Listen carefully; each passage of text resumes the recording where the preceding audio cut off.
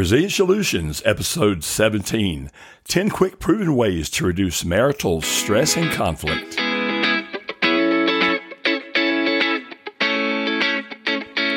So, when was the last time you and your life partner got into it? I mean, had a fight, had a disagreement, butted heads, got tangled up. And if you have, don't feel bad. Just make sure you aren't getting to the area of abuse. Couples fight. How do I know this? My wife and I fight. After 49 years, we still have our share of conflict. And if you and your spouse get into it from time to time, today I'm going to share with you 10 quick, proven ways to resolve marital stress and reduce marital conflict.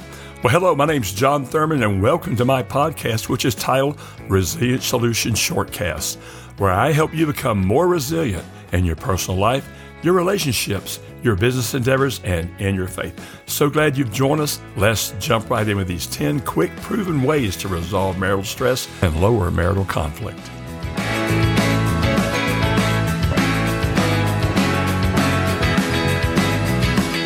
Well, let's jump right in. Did you know that one of the sad statistics of the COVID-19 pandemic has been there's been a rapid increase in domestic abuse and violence? And while my purpose today is not to spend the whole program talking about domestic abuse and partner abuse, it is to talk about smart and proven ways to reduce stress and lower conflict. I'm of the belief that if you are taking on air at a 98.6 in a relationship, you're going to have conflict. The key is not to try to completely avoid conflict, but to make sure that when you do fight, when you do interact, that it has good outcomes. The key to any marital conflict is to maintain control, not of the other person, but of yourself, to maintain that self-control. Matter of fact, the scripture talks about the importance of self-control. Let me be absolutely clear here. You do not have the right to be immature, childish, or abusive in your relationship. On the other hand, if you have legitimate feelings and issues, you are absolutely entitled to give reasonable voice to those in constructive ways. And that may mean voices get raised a little bit, but they don't get out of control. When you have a conflict or a fight, make it private and keep it private.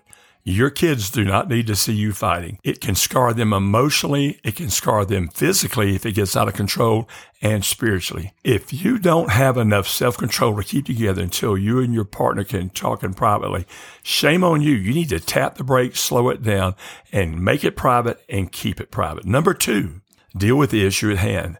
Keep it relevant. Stay on task. Focus on the problem and coming up with a solution rather than attacking each other. And listen to me, this is real important.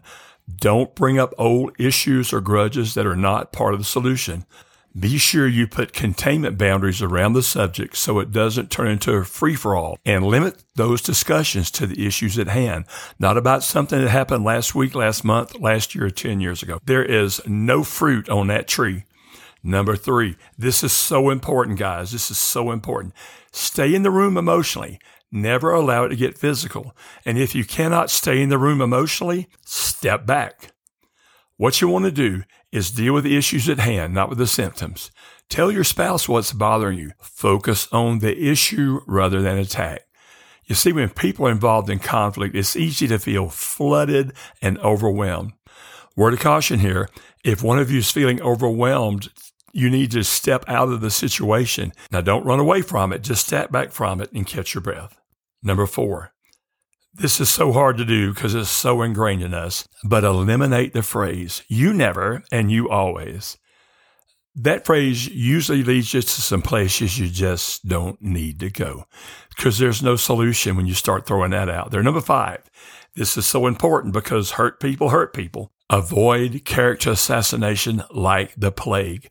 Stay focused on the issue rather than ripping into your spouse's personality, family, or past.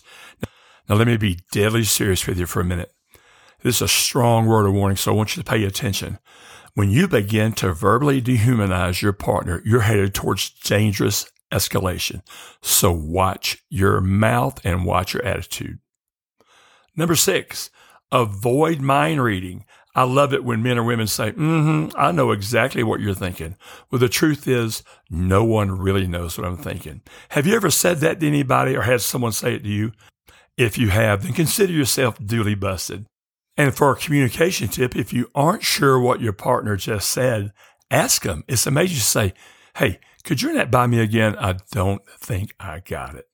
You get bonus points for doing that because your spouse will think you're really trying to connect, which you are.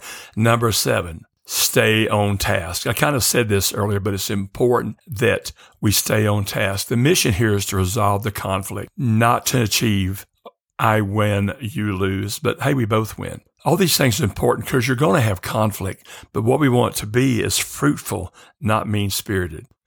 Number 8, be proportional in your intensity. Don't kill a fly with a cannon. You see, there are 2 basic types of problems that people have, solvable and unsolvable, or not solvable right now. It's important to realize that not every disagreement is going to be an earth-shattering issue. Remember, you don't have to get mad and upset every time you two don't have anything in common. So relax, stay focused, and be proportional in your intensity. Number 9, commit yourself to openness, honesty, and acceptance. This will help you relax, listen, and give feedback.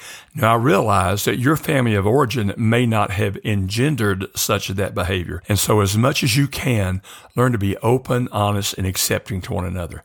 And let me say just for a moment, if you're stuck here, you've got some issues here, get some help. A competent pastoral therapist, a counselor, work-life consultant like myself, get someone to help you work through that so you can really learn to be more honest and open, accepting in your communication with your spouse. Number 10, allow yourself and your partner to retreat or regroup with dignity. Don't go after them, folks. How a fight ends is crucial. Sometimes conflict ends with a ceasefire. We just agree to disagree that we can't come up with a solution right now. But it's important to recognize when your spouse is offering an olive branch. And that might be disguised as a joke, an apology, or a hug. Make sure that you're able to give each other face-saving ways to get out of the conflict, to agree to disagree. Matter of fact, here's a little tool or tip you can use. You see, if I'm interacting with someone, I'm either interacting as an adult, a parent, or a child. The goal here is to stay in the adult mode because adults can agree to disagree on stuff and even have some heated conversations and still go out for coffee. Whereas parents tend to try to dominate by power. You will comply because I am who I am.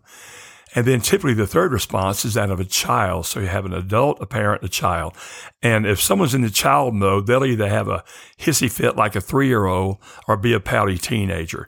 So the real goal here is to stay in the adult mode. Matter of fact, the Apostle Paul talks about this in the love chapter. When I was a child, I spoke as a child, but now I'm an adult. I deal as an adult. So be a responsible American citizen adult and manage your conflict in a way that's problem solving, that doesn't diminish or put down the other person, but helps you both move towards a win-win. Regardless of your relationship history, you've got to learn how to fight fair and have a more enduring, loving, and growing relationship. Let me share with you this ancient tidbit from the book of Ephesians, chapter 4, 31 and 32. It says, get rid of all bitterness, rage, anger, harsh words and slander, as well as all types of evil behavior. Instead, be kind to one another, tender-hearted, forgiving one another, just as God in Christ has forgiven you. You can do this, folks. We all know that Christians fight. We all know that couples fight. Did you know that most of what we fight about really doesn't matter? I hope you'll think about this. I hope you'll make a point to try to engage differently in your relationship. And if you need some help, give me a call. You can call me at 505-343-2011. That's 505-343-2011. Leave a voicemail on my secure private voicemail. Or you can email me, john@johnthurman.info. I hope you have a great day. And I want you just to remember as you do this, I've got resources on my website at johnthurman.net/blog. For more information about my work-life consulting and counseling, go to John Thurman, that's JOHNTHURMAN.net. Also, be sure you check out other episodes at Resilient Solutions Podcast. You'll find a ton of help there. Hey, thanks for listening today. It means so much to me that you take some of your time and share it with me. Hey, and just a reminder, next week will be the last in the series that we've been talking about relationships, and we'll talk about how to lighten up your relationship through humor. After that, we'll shift into a series on stress management. There have been so many dynamic changes in our culture since this whole crazy pandemic thing kicked in. A lot of people having issues with anxiety and depression, and we'll begin to talk about that. Thanks again for joining me today. And remember, this is the day that the Lord has made, and I will make a choice to rejoice and be glad in it. Hi, I'm John Thurman. You've been listening to my podcast, Resilient Solution Shortcast, and I'll see you next Tuesday. God bless.